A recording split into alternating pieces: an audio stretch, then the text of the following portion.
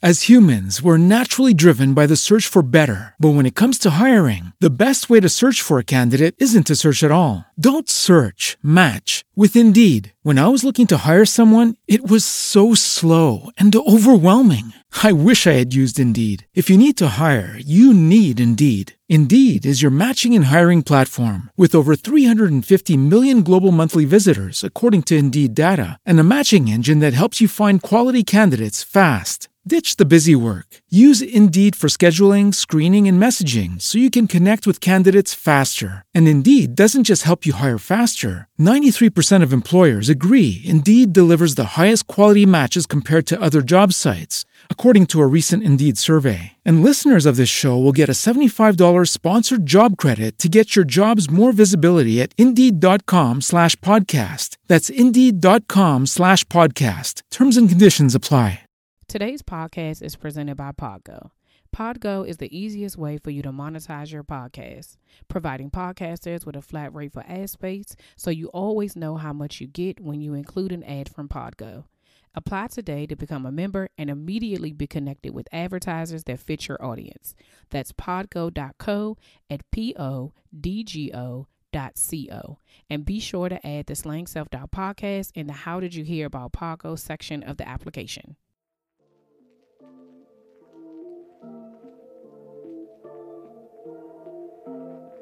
You're listening to the Slang Self-Doubt podcast, where we empower women of faith to identify, acknowledge, and accept their doubts and limits and beliefs in order to give birth to their God-given purpose. Join me and sometimes some of my friends on our journey as we remind you that you are not alone.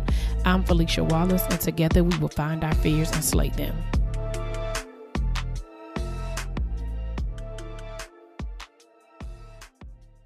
Welcome back to another episode of the Slang Self-Doubt podcast. I am here with LaTanya White from Dynastic Wealth Builders. Hello, welcome, good morning. Good morning. Thank you so much for having me, Felicia. Oh, you are so welcome. I'm so excited to have you here. We talk about a lot of stuff on here.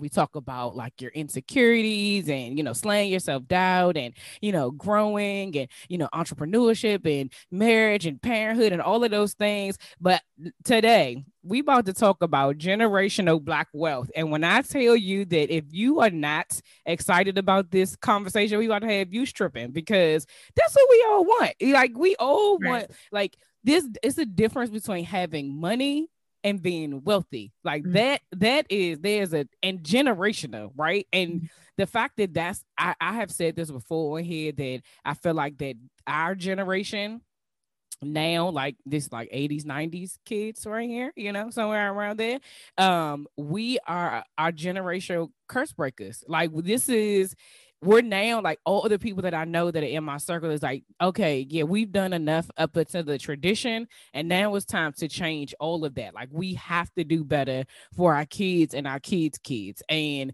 I'm so excited about this conversation. So, I don't even want to take up all the time. LaTanya, can you tell us about a little bit about yourself and how you got started? Yeah, for sure. So I am an entrepreneur and an entrepreneurship educator. I'm a certified business analyst, and outside of being a mom to a 6-year-old, I think one of my most important identities is as a doctoral candidate studying the racial wealth gap and entrepreneurial dynasties. So what got me to this point, being in the chair with you, was really from my own experience in the classroom. I was invited to be a guest speaker in an entrepreneurship class at the university where I teach, like 11, maybe it had to have been 12 years ago, because I'm going on teaching 11 years. And from the feedback that the students shared with the professor, they asked me if I wanted to teach the class. I'm like, I don't know how to teach no entrepreneurship class, but I'm gonna do it. Like I'm gonna figure it out. And so I had been really active in building my business. So I was building and still own a bartending and hospitality services company. So we'll provide bartending services, develop cocktail recipes, those kinds of things. And I was bringing all of that experience into the classroom. And because it wasn't from a textbook, I think the students just really appreciated me being able to share this, like real life. thing. Yeah. Right. And so I'm 2 years in and, figuring I'm building the parachute on the way down, like we do as entrepreneurs. Yeah. And I felt the wall start to close. Oh, no. Yes, because, and this is what happens when you're good at a thing, you get more of that thing to do. You get more responsibility, right? Mm-hmm.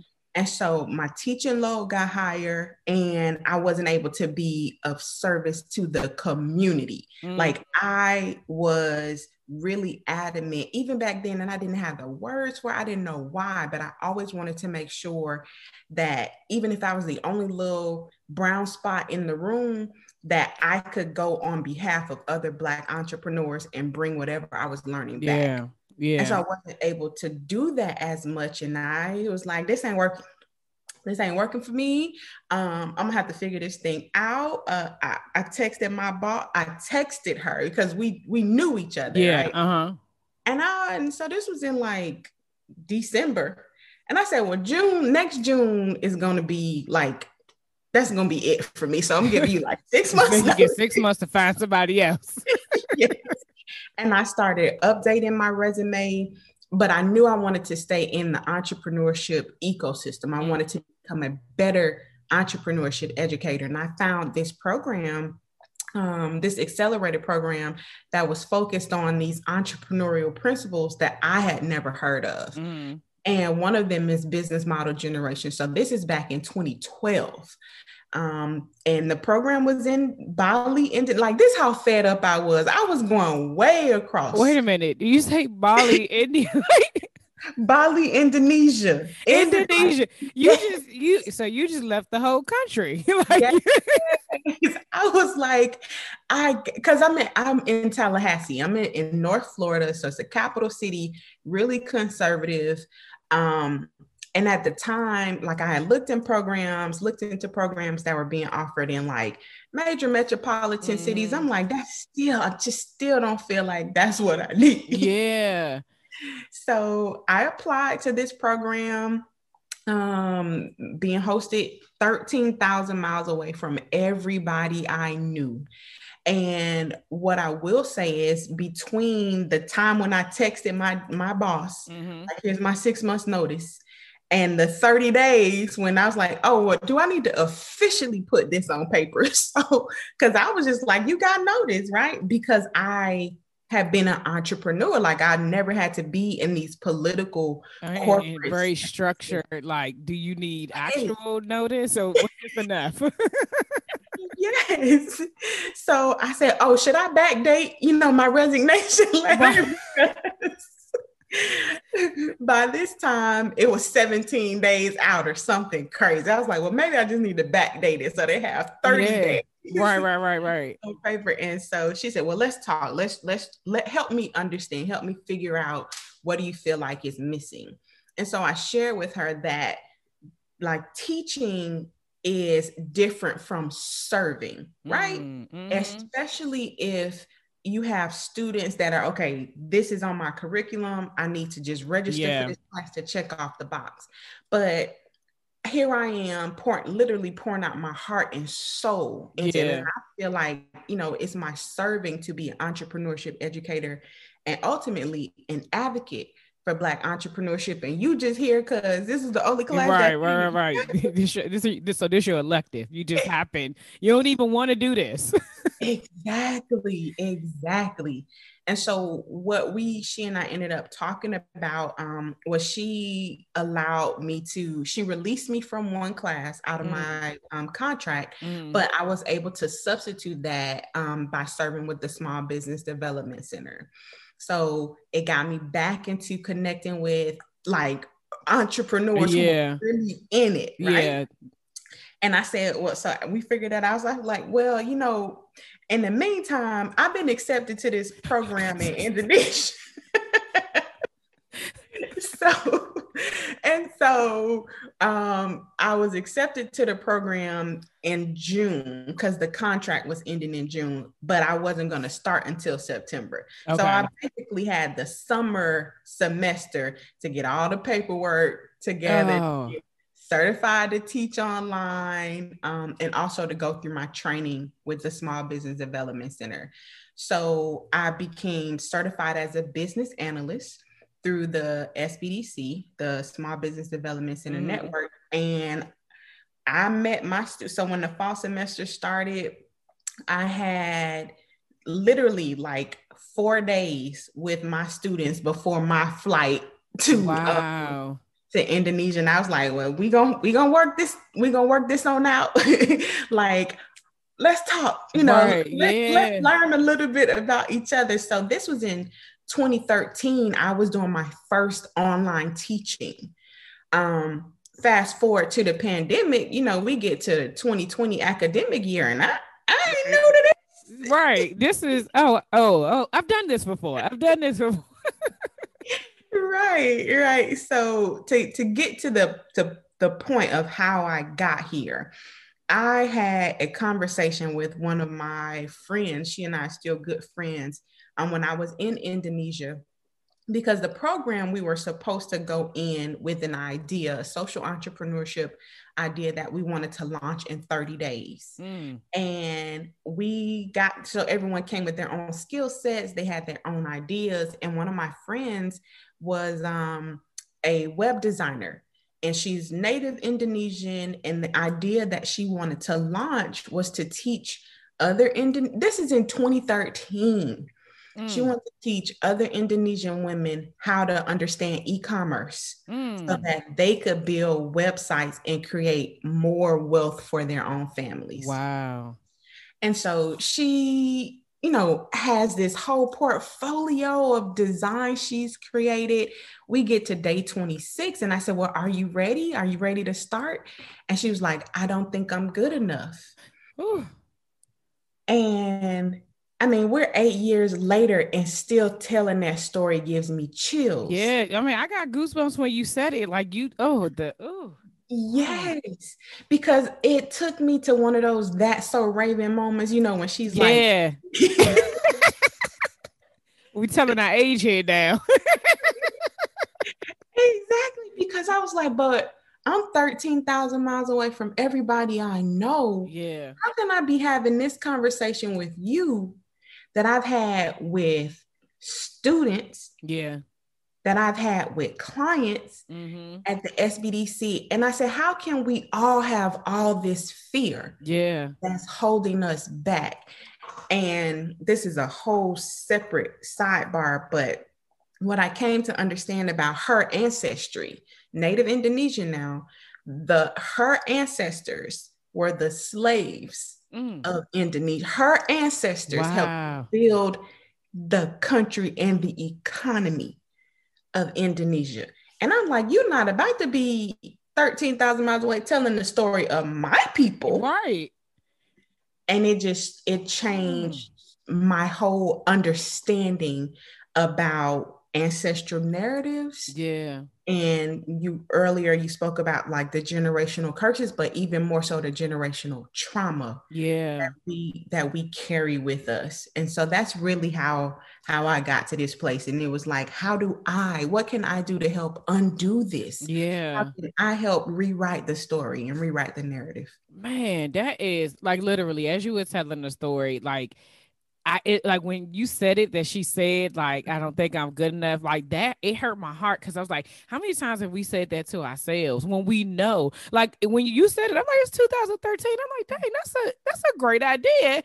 And I'm like, and what popped off in 2020, all of these e-commerce businesses, cause we was in the pandemic and people didn't have nothing else to do. You know what I mean? But they realized, I can work from home and I want my own, and I don't want to have to go into work and do all these different things. But she had the foresight to know that that's what she wanted in 2013. Like most people, most of us is thinking, okay, how much more time do I have to be able to get a promotion, to go to the next level in my career, not building something so that my family, like usually those things just did not come up. So for me, like, that put a little fire underneath me as well. Like, dang, you can't get that close. Like, you 26 days, and then 30 days you're supposed to do this. You got 4 more days and you about to stop, and you've done the work. You have all the things that you need. You've created all the stuff, and you're gonna let doubt and fear just like paralyze you to the point that you just don't go forward. So yeah, that was a message for me. So as you're like this whole process of teaching and going from speaking, then to teaching, then to the small businesses, and then going all the way to Indonesia, like all of those things, how has self-doubt showed up in your journey? When I first started posting on social media for the podcast, oh my goodness, it was a disaster. I did not know what I was doing. I was guessing at everything. Then things shifted for me when I got introduced to 3 platforms that changed the game for me. I started using Canva for my graphics, Caption Writer for my captions, and Wave for the audiograms. Seriously, if you go back to the beginning of the Slaying Self-Doubt Instagram page, you will see the transformation. If you are in the process of branding or rebranding yourself, I recommend you try out these platforms.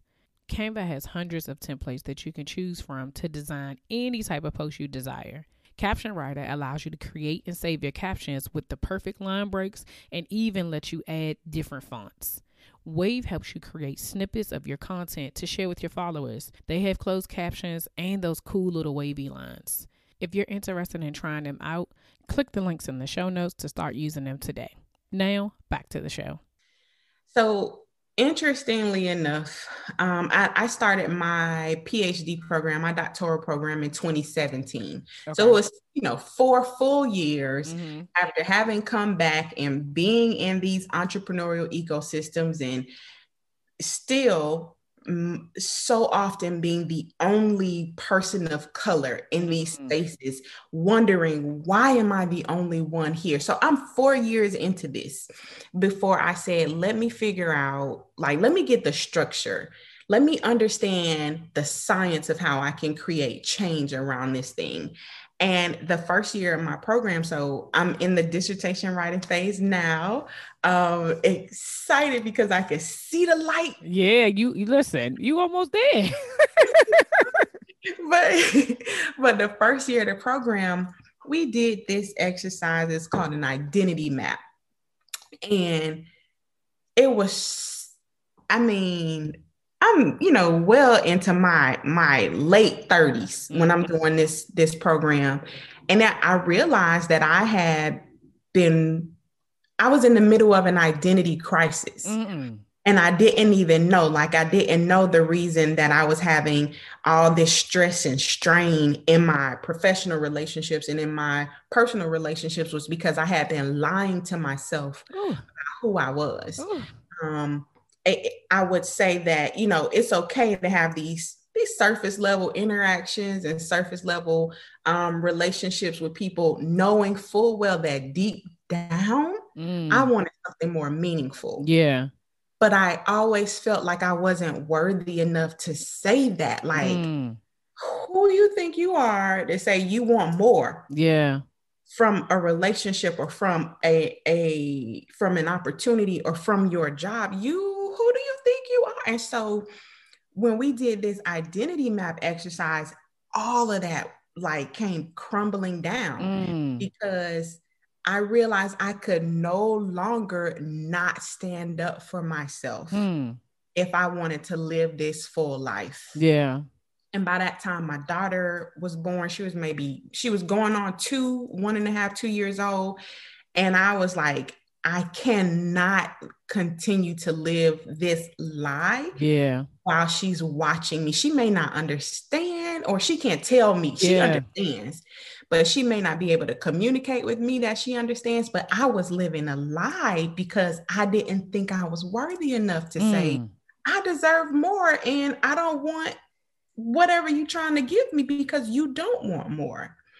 Yeah. Man. So I'm just going to pause right there, because worthiness, right? Like when we think about that, it's almost like because I've been there, right? Like of not feeling like you're worthy of a like you said, of a relationship, of more, of the position that you have, of the opportunity that has been given to you, and almost like, well, this is, I got this much, right? I should just hold on to this. There's no, I shouldn't even ask for it. And it's like, where do you get that from, right? Where do we why is it that we feel like, that we shouldn't ask for more or want more or think bigger? You think about like, I've had this conversation before that like when kids are small, like my kids are, well, my youngest, he's 11, but you even know with your 6-year-old, right? Like, they're like the biggest dreamers, right? Yeah. And they like it, some of it is just like, what? Like, how do you even envision or imagine that, right?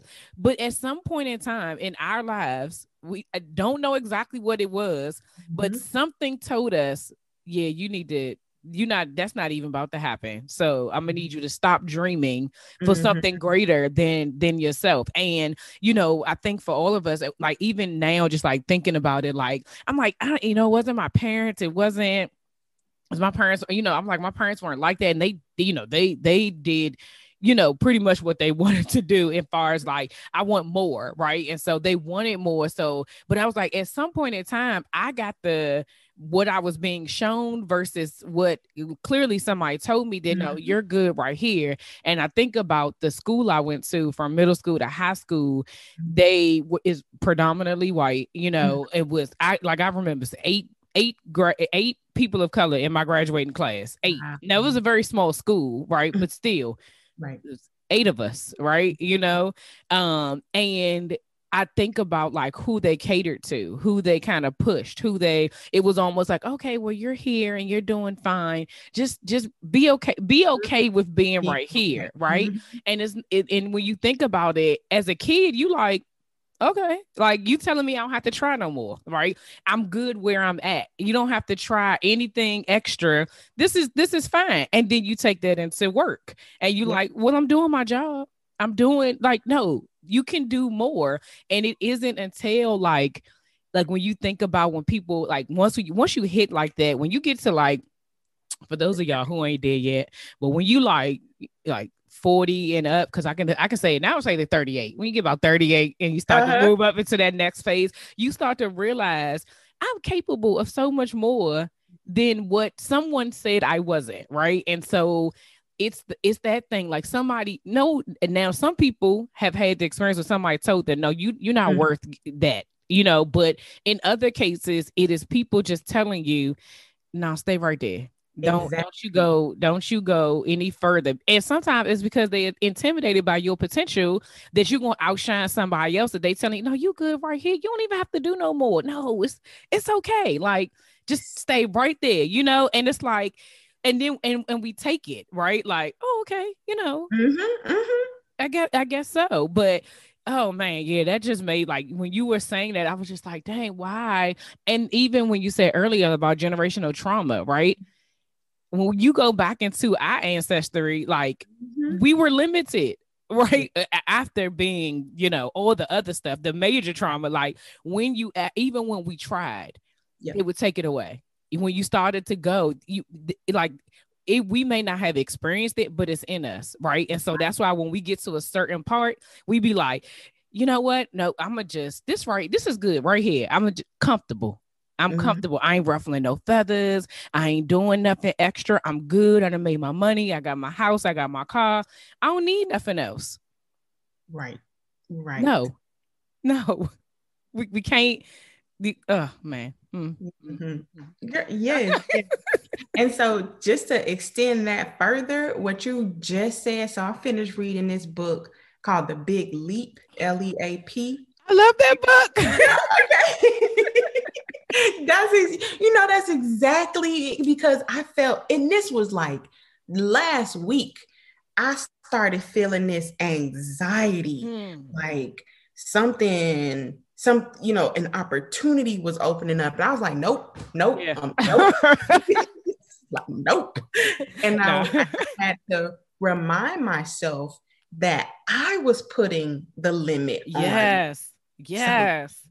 Yeah, and for those of y'all who haven't read the book, there is something called the upper limit problem, right? Where you get to a point where he said that that's where most people are comfortable in their upper limit. And when you reach your upper limit problem is when you start to self-sabotage and you start to bring yourself down because you don't feel like you're worthy. But that doesn't get you to your zone of genius, right? Like you stay in the zone of competency and the zone of excellence because you're limiting yourself. It's like, oh, I can't have this. And the way he broke it down, y'all, I'm put the link to the book in the show notes, but the way he broke it down of how it shows up, how it comes, how you don't realize that it's happening and what you're doing. Some of it is just innate in us, right? Like when he talked about being a worrier, I've said plenty of times on here, like, I don't know where I got it from, but I'm a natural worrier, right? And it's like, no, you can change that. I don't have to be that way, right? Like that's not what I have to be. But if I continue to say that to myself, then guess what?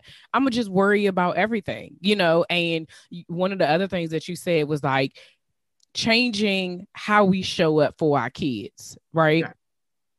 If we're talking about building generational wealth or just anything generational, like breaking curses, breaking, you know, generational choices, because some stuff ain't a curse, some stuff is a choice. It starts at some point, and the only way you can do it is so that you show the next generation something different. And even with like, for me, I'm very big on, because I have boys, like teaching them that having, you know, to be in tune with their emotions, right? Like, do not shut that out. Do not, if you got to cry, I don't care. I don't mind you crying. Like, it's not like don't do that. I need to know why. I need you to be able to tell me why you're crying. If it's because of a video game, right? I need to understand why there's so much of an emotional attachment to it. Like maybe you need a break, like, you know, but if your feelings are hurt or you're sad or you're frustrated, like I need you to be able to express that in a way that I can understand so that you can understand, right? Because what happens is that especially for Black men, you go out into this world, don't nobody care about your feelings. They don't care about that. And if you cannot verbally say what is going on, off the break, you already a threat. And then don't let you look like you upset. Then, you know, then it's like, I'm frustrated because I didn't get this job, or I'm, you know, whatever the situation is, but really trying to change those things now. That's a part of the work that we have to do, is to be able to, it's our whole selves, right? Our whole, all of our whole selves. So man, yeah, that whole worthiness and I'm pretty sure somebody listening, it was just like, they felt that in their spirit. They felt that in their spirit. So when you had to do that project and you were really searching for your identity and realizing you were in that space, what did you do to kind of like get through all of that?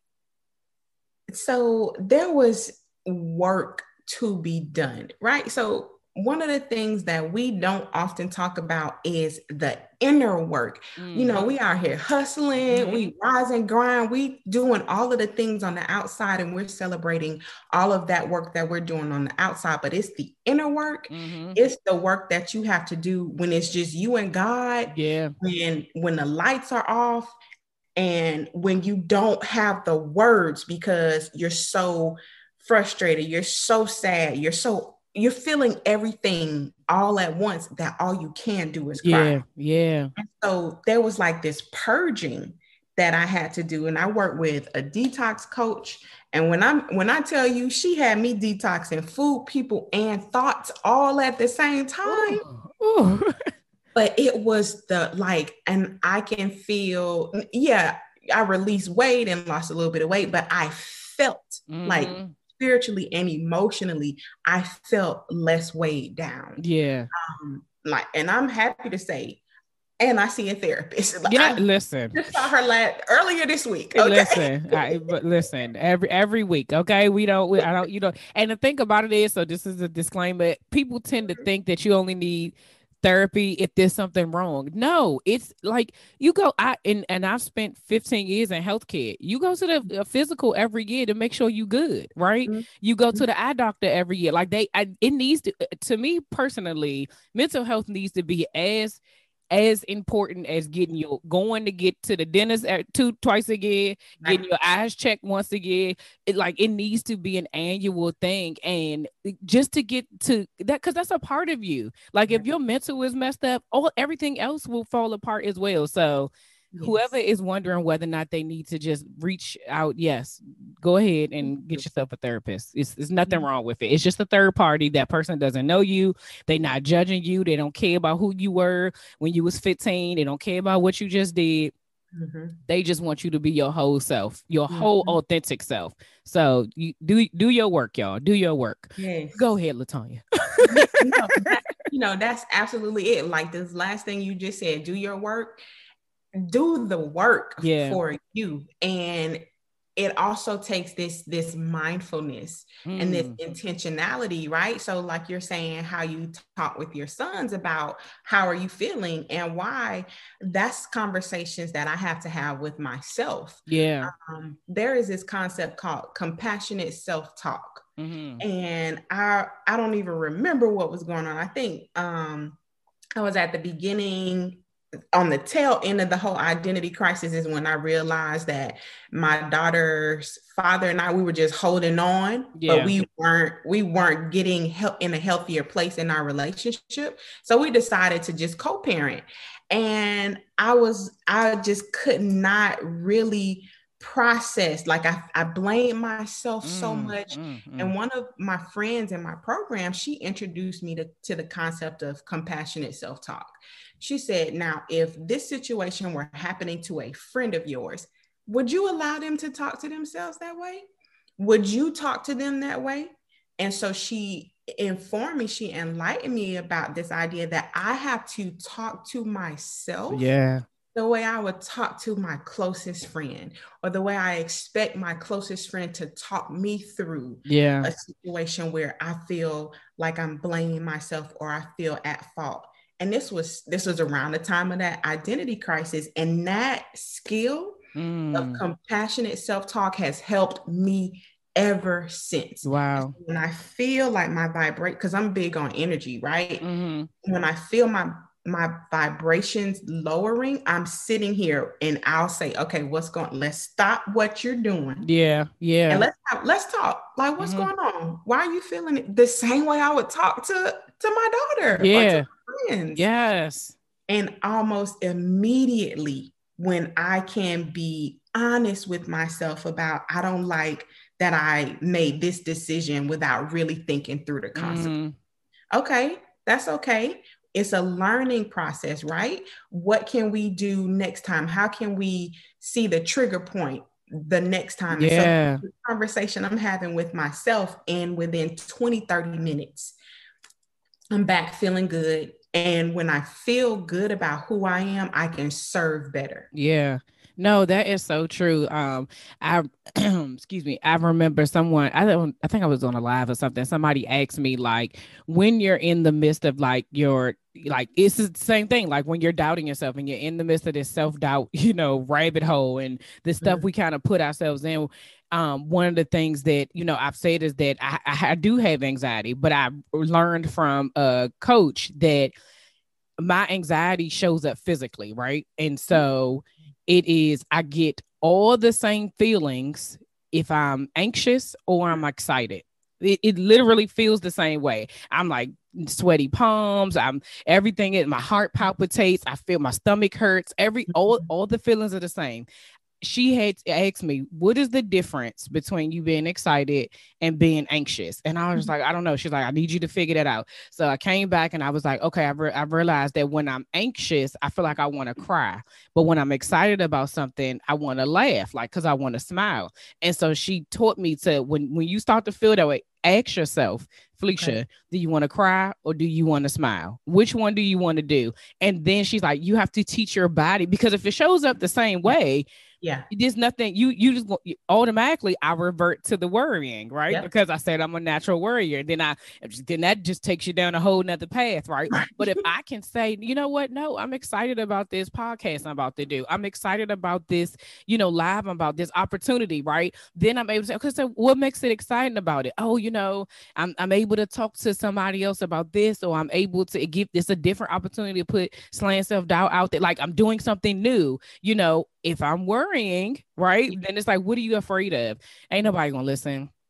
Does it matter if anybody listens? I mean, well, not really, but just like you said, like talking through those are skills that you just have to learn along the way, because ultimately, especially when we're doing, purposeful work, like you're gonna have these moments where you're gonna get hit against something and it's gonna be like, hey, am I still supposed to be doing this? Right. And you're gonna have to talk yourself off that ledge and like, no, this is what you're called to do. This is what you're supposed to be doing. So yes, we got to do this. Okay, come on, let's go. And what do you need to do to get to go through it? So yeah, I love that compassionate self-compassion, because we are hard on ourselves, right? We tear ourselves down more than, and sometimes people think when they say it, they think to themselves, I don't really do that. But I'm like, but don't you say, oh, excuse my eyebrows, excuse my edges, don't look at my my whatever, I don't have no makeup on, don't look at my blah. Or like I've realized that people even do it like you. Well, ain't nobody been in, most people haven't been in other people's houses, right? But my mother used to do this, right? She would be like, excuse my house, and I'd be like, what's wrong with it? Have you seen other people's houses? Like, this joint is spotless. But it's like we go into stuff apologizing for what? Why? Because we want, like you said, the image of other people. But what do you do for yourself when you looking like, oh, let me make sure no, just be you. Like at the end of the day, the only person who's paying attention is yourself. So that's it's a whole nother episode. So what have you learned about yourself during this journey that you didn't know before? Y'all know the story. This podcast was an assignment from God that had my self-doubt and limiting beliefs telling me that nobody would listen. But you, yes, you, kept showing up every week to listen to this podcast. And because you keep showing up, so do I. If you enjoy this podcast and would love to support me and future episodes, please consider making a donation by simply purchasing me a coffee. If you would like to donate, click the Buy Me a Coffee link. Now, back to the show. I would think some of the things that I didn't know about myself, that I've learned about myself that I didn't know before, was that I am supposed to have a servant's heart. When I was younger, I would cry all the time. I would get teased, like, oh, it's, like in my family, I would get teased because I was always the sensitive. Like to this day, I'm in a group, in a text group with my cousin. They'll be like, here she goes with this.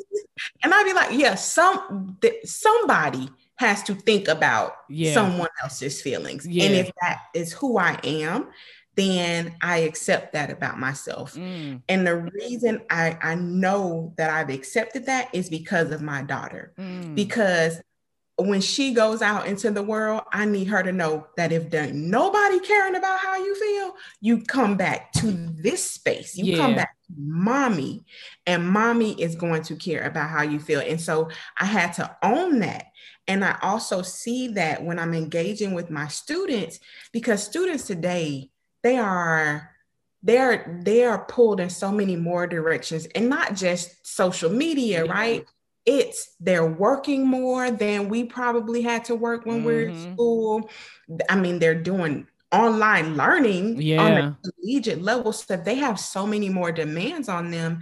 But I find when I'm emailing my student, I say, this doesn't seem like you. I remember when you were in my class last semester, and your performance this semester doesn't seem to be matching with the potential that you've shown me. And I can't tell you how many students will say, Ms. White, it means so much that you would even say something to me about that. So what I understand is that I'm supposed to be the person that's sensitive and in tune and really intuitive about how other people are feeling, because sometimes I'm the only person in their circle that is doing that for them. Yeah, and what I when you were telling that, what came up for me was you see them, right? Yeah. And so many times we feel unseen, right? And we feel like we have to suffer in silence, whatever it is. And the moment someone says, "How are you?" it is your responsibility to tell the truth. That's the other part, right? Like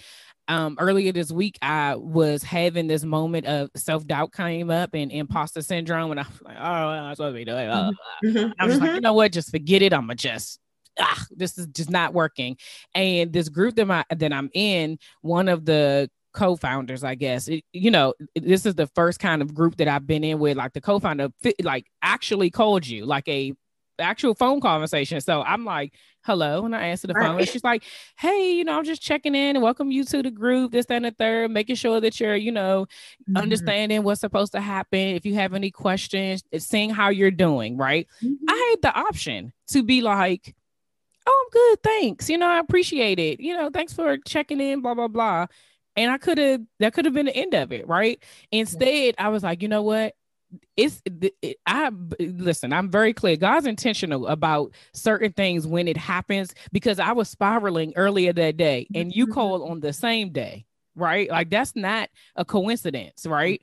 And I'm just like, okay, this is my moment, because I now have her ear. So now let me just tell her. And she talked me through it. And it wasn't a rushy, some places you're like, oh, okay. Well, yeah, if you have any questions, just eat, it wasn't like that. She literally talked me through it. And so it was just like, okay, like this. And what it made me feel like is that as you're growing your business, you need somebody like that on your team. You need somebody like that's going to see people, because you never know what people are going through. Because part of me was like, yeah, I'm gonna just quit this, like, you know what I mean? Because when your upper limit problem, right? When you start to get stretched and you like, God, this is making me think too much. Just forget it. Like, I'm just keep doing what I'm doing. But it was like, no, God was like, I'm about to send her right here so she can ask you, so that you can tell her the truth.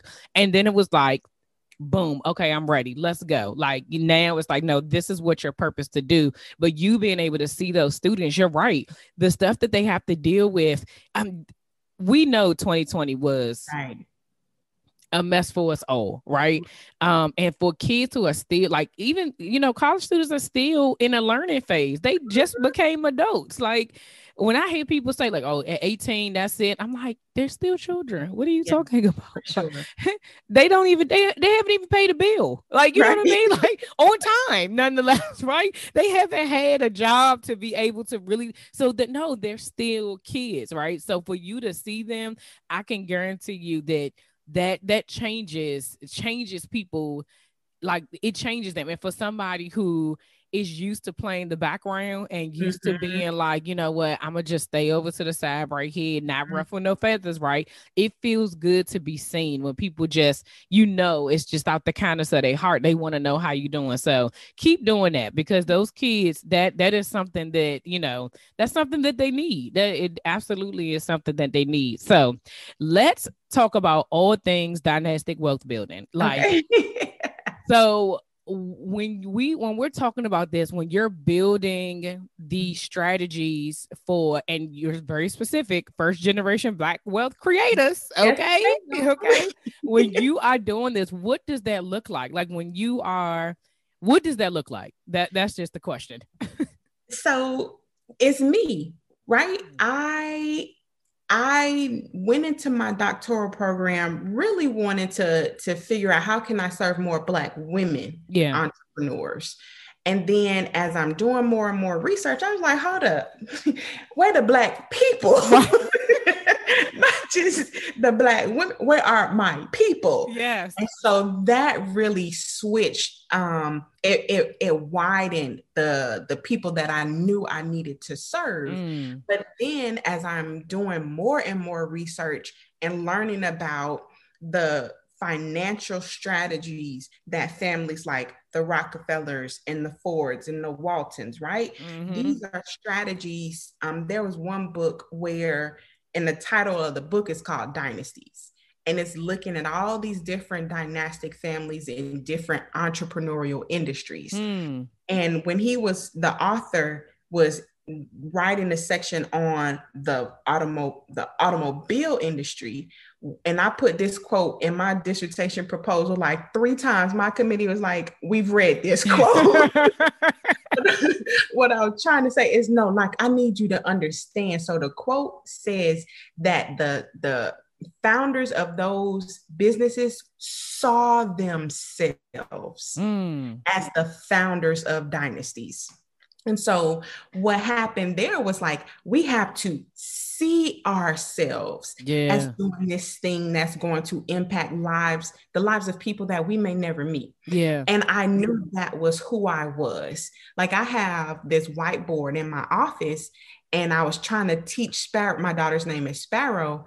I was trying to teach her about this concept of generation. She was like, I don't understand. I said, so grandma is a generation, mommy is a generation, and you are a generation. So I put this little diagram on the board, and as she and I were talking, she started to say, and so my children are going to be a generation, and then their children are. I was like, yes. Yeah. And so that helped me realize that I would be the first to really start to create wealth as a first generation wealth creator, but that I needed to do it for beyond just her. Yeah. Like, I needed to make sure that there was something in place for her children and their children. Yes. And so that's really how I got to the place. Like, I was reading this book and I was like, but my story's not in here.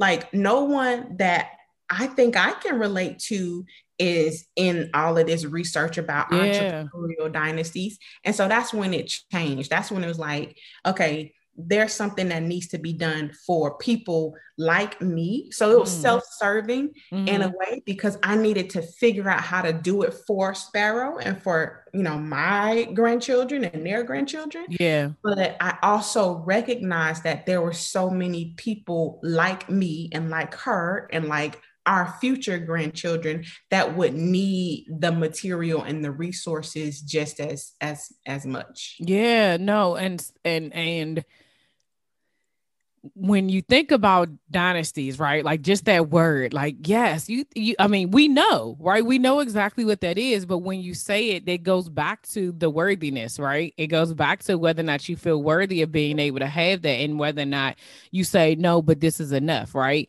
Yeah. When we think about our generation, and I always say this, like, when we think about money, because it's not wealth, right? But in the Black families right now, like, for a period of time, having a single family home was the definition of you made it, right? And so you think to yourself, why is that a tangible thing that, I mean, you can't do nothing with it unless you pass it on, and and if you don't pass it on, then it was just somewhere you lived, right? And that's it. And I find myself in, like, with my generation, like at this point, when I find friends or whatever who are like 40 and up, and they like, all I need to do is just get this this single family home, and you be like, yeah, but that's a 30-year mortgage, and that's like, you don't want to do nothing else. You know what I mean? Like, is it anything bigger than that? But it's the limitations we put on ourselves that we can't see past. Well, my mother lived in an apartment, and so because my mother lived in an apartment and I never lived in a house, I gotta live in a house. And then we only had this type of car. So, but it's all these things that are like superficial. Really, it is, because most of those things you can't pass down, right? And we haven't learned the concept of generational wealth, and on top of that, if I'm being honest, sometimes it seems so overwhelming that it doesn't seem attainable. And so we just stop, right? Yeah. And so the question is, how do we, I know your website says become fearless today, right? Like, how do we, like, when you're talking about, because I know on here it says that you're, planning out, like, what does that look like? Are you helping people from like, what does that look like? Like, what does the plan look like? So first thing is you're absolutely right. And dynastic wealth by definition, so by what I've learned from the research, as a first generation Black wealth creator, our families won't get to dynastic status until our grandchildren. Not just that we have grandchildren that are born, not just that they've turned 18 or 25, but that our grandchildren have the psychosocial maturity and the understanding to control the wealth or to control the business that we've built. So it's not just going to be that, oh, okay, I'm a grandma. No, there is still work that needs to be done. And so in this time and space between that, there's things that we need to do today. Yeah. Right? There are actions that need to be taken. There are steps that need to be taken today and this week and tomorrow and this year. And so to your question about what that is, I've actually taken the process of becoming fearless is this business development process. And it starts with the foundation. You know, this is your identity and how your identity translates into your brand identity. So we unpack all of that. And it's like, who are you at your core? And then how do we build a brand around an authentic aspect of your identity? And so we just unpack the steps from there. We start with your foundation, then we get into evaluation and what the brand identity looks like. Is that authentic, right? Or serving the people that you want to serve? Because we've built out a mission statement that articulates some of these things. So we're taking it literally step by step. And I took one of those things from my students, and there's a checklist, right? Did we check it off? Yeah. So move to the next step. And so that's the process of dynastic wealth building, but with the understanding that we have to ensure that we have a business that is profitable, because there are actually 5 forms of wealth that dynastic families work to cultivate. And the baseline form of wealth is financial wealth, which should be coming from a profitable business. Yeah.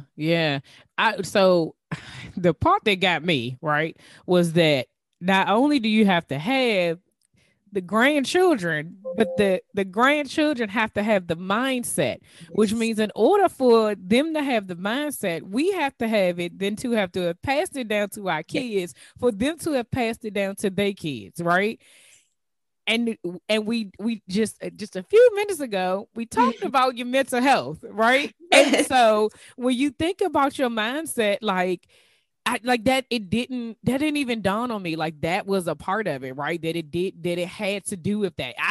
Most people are probably thinking, I'm just going to create this business and I'm just going to have enough money so that but no, wealth is a mindset, because how many families, dynasties have been destroyed because the grandkids spent all the money. Because they didn't have a wealth mindset. They weren't thinking about their kids' future, right? And so that mindset is something that is like in really trying to break in all of those generations. Like I'm so intrigued. Like I really I'm so intrigued right now, because now I'm just like, okay, what is it that we need to do? How do we start this? Like, so in a practical sense, for those people who are just very practical, if you're not an entrepreneur, but you're like, no, I haven't decided that, though I don't know what that thing is going to be, right? What are some practical steps that actually 2 questions. The first question is, you said that there's 5 ways to wealth. What are the 5? And then what are some practical steps for those of us who want to build wealth, but maybe don't have don't currently have a profitable business? What can you be doing if you don't have a business? Like how can you build generational wealth? Like what is the practical, 1 or 2 things? Yeah. Right. So great questions, because the first question, what are those other forms of wealth, or what are those 5 forms of wealth, actually can't answer this question. So the 5 forms of wealth foundationally, and just for perspective, wealthy families, and especially dynastic wealth, and remember, this is that wealth that's made it through 3 generations, not just the next generation. They have generational curses that they work to break as well.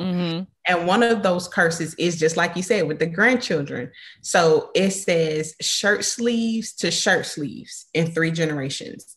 And what they mean by that is, if as a first generation wealth creator, I'm in shirt sleeves and I'm working hard, having to roll up my shirt sleeves, my hands dirty to build this wealth, and I don't ensure that my child understands how the wealth was created, how to control it, and how to make more, then by the time my grandchildren roll around, we're going to be back rolling up our shirts. Yeah. So that is one thing that wealthy families work on, and how they try to break that curse or avoid it entirely is through these 5 forms of capital. So that first form is financial wealth, financial capital. And so these concepts come from a book titled Complete Family Wealth. Okay. And this is where I was first introduced to these 5 forms of capital. So we have foundationally the financial wealth, but the next part or the next form of wealth is referred to as spiritual wealth. And so it doesn't have anything to do with religion per se, but it is the idea that as a family, we're having a conversation about, what do we want this money to be for? Now, we know in Black families, it's 2 things that we don't talk about a whole lot: money, yes, and death. Yeah. Right. So and this is where that healing has to come into play, because I can't have a conversation with my estranged uncle if I haven't forgiven him or my auntie or whomever for what I felt like was them teasing me or whatever the situation was. Yeah. But we have to have a conversation about, why are we doing all this to begin? Why are we working so hard? Why are we up, rise and grind? Why are we up at 5 a.m. if there isn't some longer term benefit that it's our goal to create? Yeah.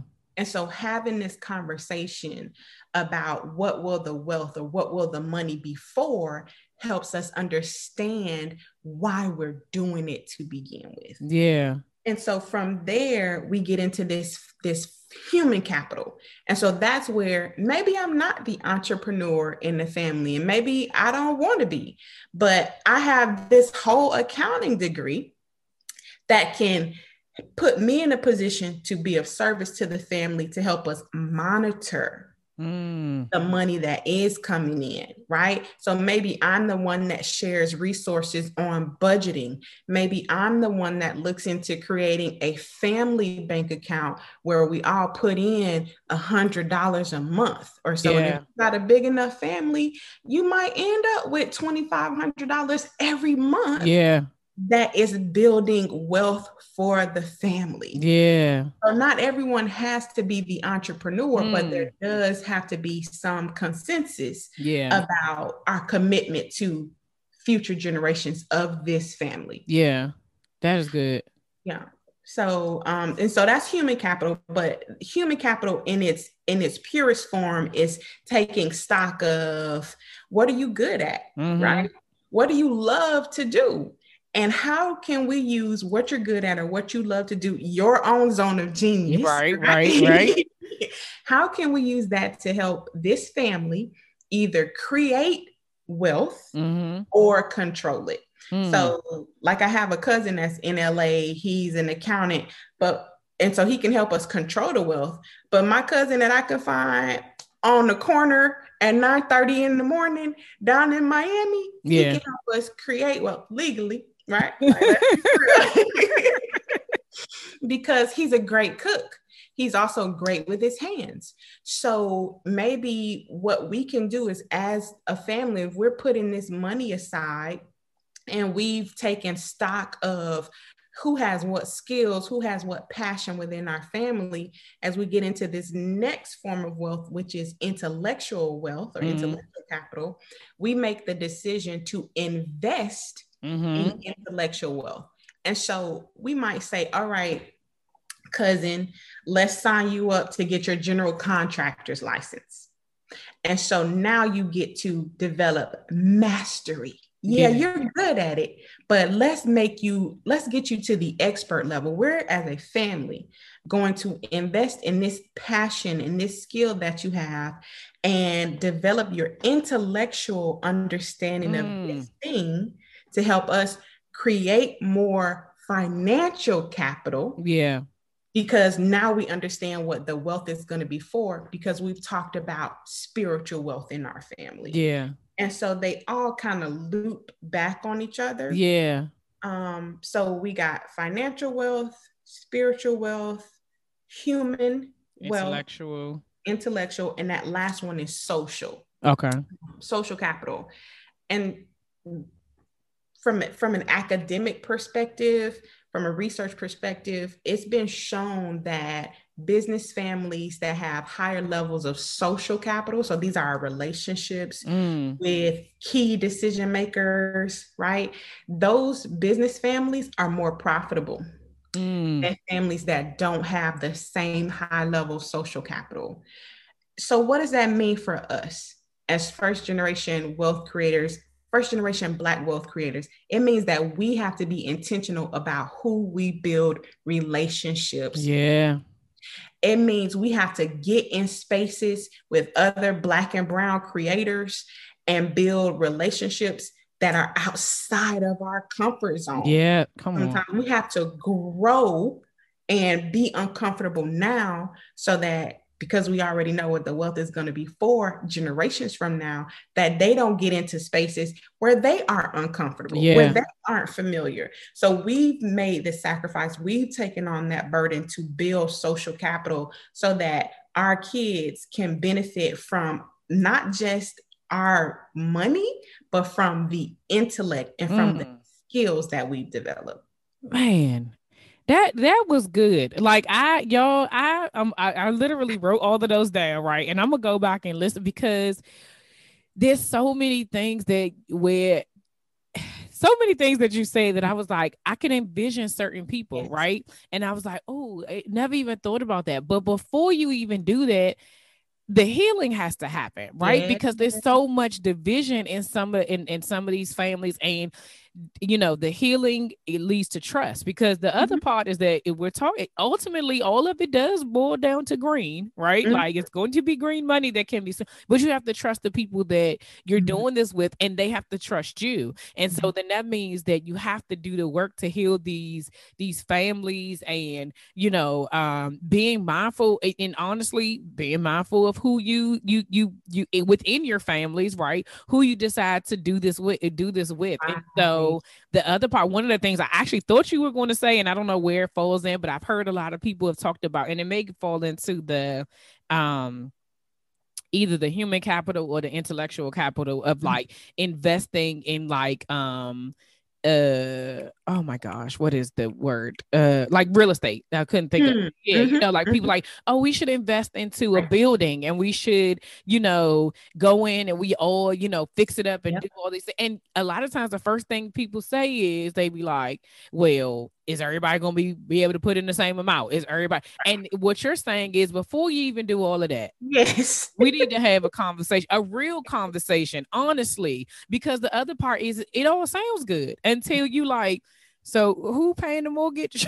Right. This, who paying the, so who gonna do this? Who gonna do that? And you have to know, going back to knowing what your strengths are and what it is that you're good at, but it still starts from the conversation. So this was, it's making me think, right? Because it's like, what are the things that we could do? Because a lot of times we do a lot of things separately, right? But we do better if we all chip in and we all do something, even as simple as you saying it, like, how about we all just put $100 in an account every week? Like, could you imagine, you know what I mean? Like, and then we agree that nobody can touch it, or whoever the person is that is trustworthy or that has the skill to be able to, what the word you use was not control, but did you say control?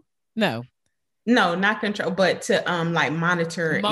Yes. Who has the full, like the capacity to monitor it and make sure that it's everybody know they got a person in their family that's like, you ain't that mama, you're not fooling with, okay? Right. It comes to their money, and so that's the one that they in charge of the bank account, right? But something as simple as that, it's just like, let's just save it, right? Yeah. Some of it is just save it, and then even if it's not your entire family, even in your immediate family, right? Some of us don't even have savings accounts to be able to have, like, we have to start somewhere. We got to start somewhere. But thank you so much. This was a great conversation. Like, I really, like, my husband is a money guy. And so I'm so pressed to go tell him, like, look what I learned today. Okay. So listen, Complete Family Wealth by James Hughes is like two other authors. That's the book, because that book even talks about how to build your family executive committee. So that is not one person that's over the account. There's like you're building a family business, right? Family bank. So you have a board and you have the matriarchs and the patriarchs of the family that help to drive the conversations and have the decisions. But it also means that your kids, like your 11-year-old, is in the meeting. Yeah. Right? Come on. So that, so that they know. Yeah. And that's what the mindset. Yeah. Girl, you got me over here. Like, I'm about to order this book right now. Tell him, listen, I'm building this. You work on that. Okay. Yes. We can build our own dynasty over here. All right. Like, this is, oh man, that would be.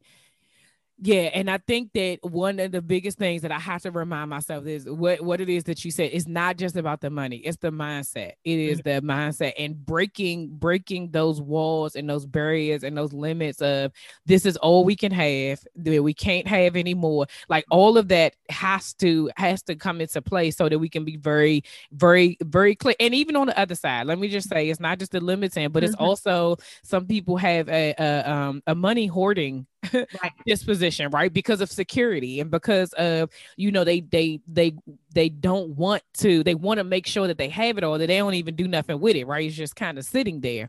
But there's a difference between doing that and building wealth, because again, like you said, like you're growing it and you're actively like, how can we do more? What else can we do to get to have it to grow? So, oh man, thank you so much, LaTanya. This was, you got my mind working on this Saturday morning. Okay.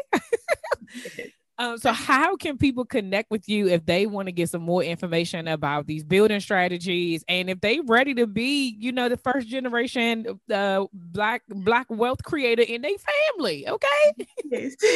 So the easiest way, I actually have like a dedicated phone number just for like business questions, dynastic wealth, entrepreneurship. So the easiest way is to connect with me through by texting. And so I hope I'm sure you'll put it in the show notes, but I can state it here. So the number is 850-306-4745. So people are probably driving or walking or working out, but definitely connect with me. Send your dynastic wealth building questions. I'll keep everything that I learn, I'm sharing and I'm passing on. And then also I'll make sure to invite your listeners to the Dynastic Wealth online community, where I put it all in one place. Yes. So you could just tap in, and we're going to build these dynasties. We are going to rewrite Black history. Wealth is our birthright. Yes. Right?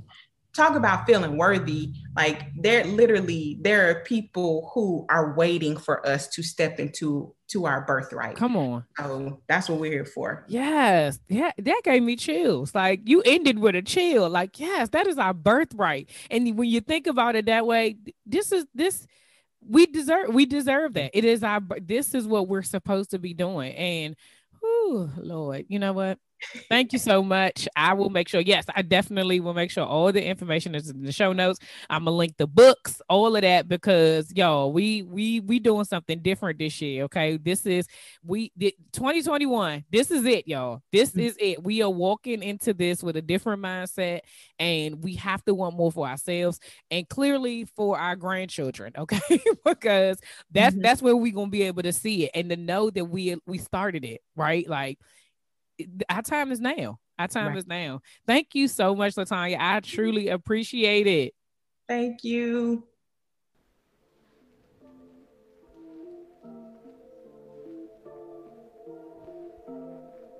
All right, y'all, that's all for this week. Thanks for listening, and don't forget to share, subscribe, rate, and review. Remember to head over to Facebook and Instagram and follow me at Slaying Self-Doubt. Oh, wait, don't forget, go to my YouTube channel and watch this episode, and remember to press the subscribe button. Until next week, see ya.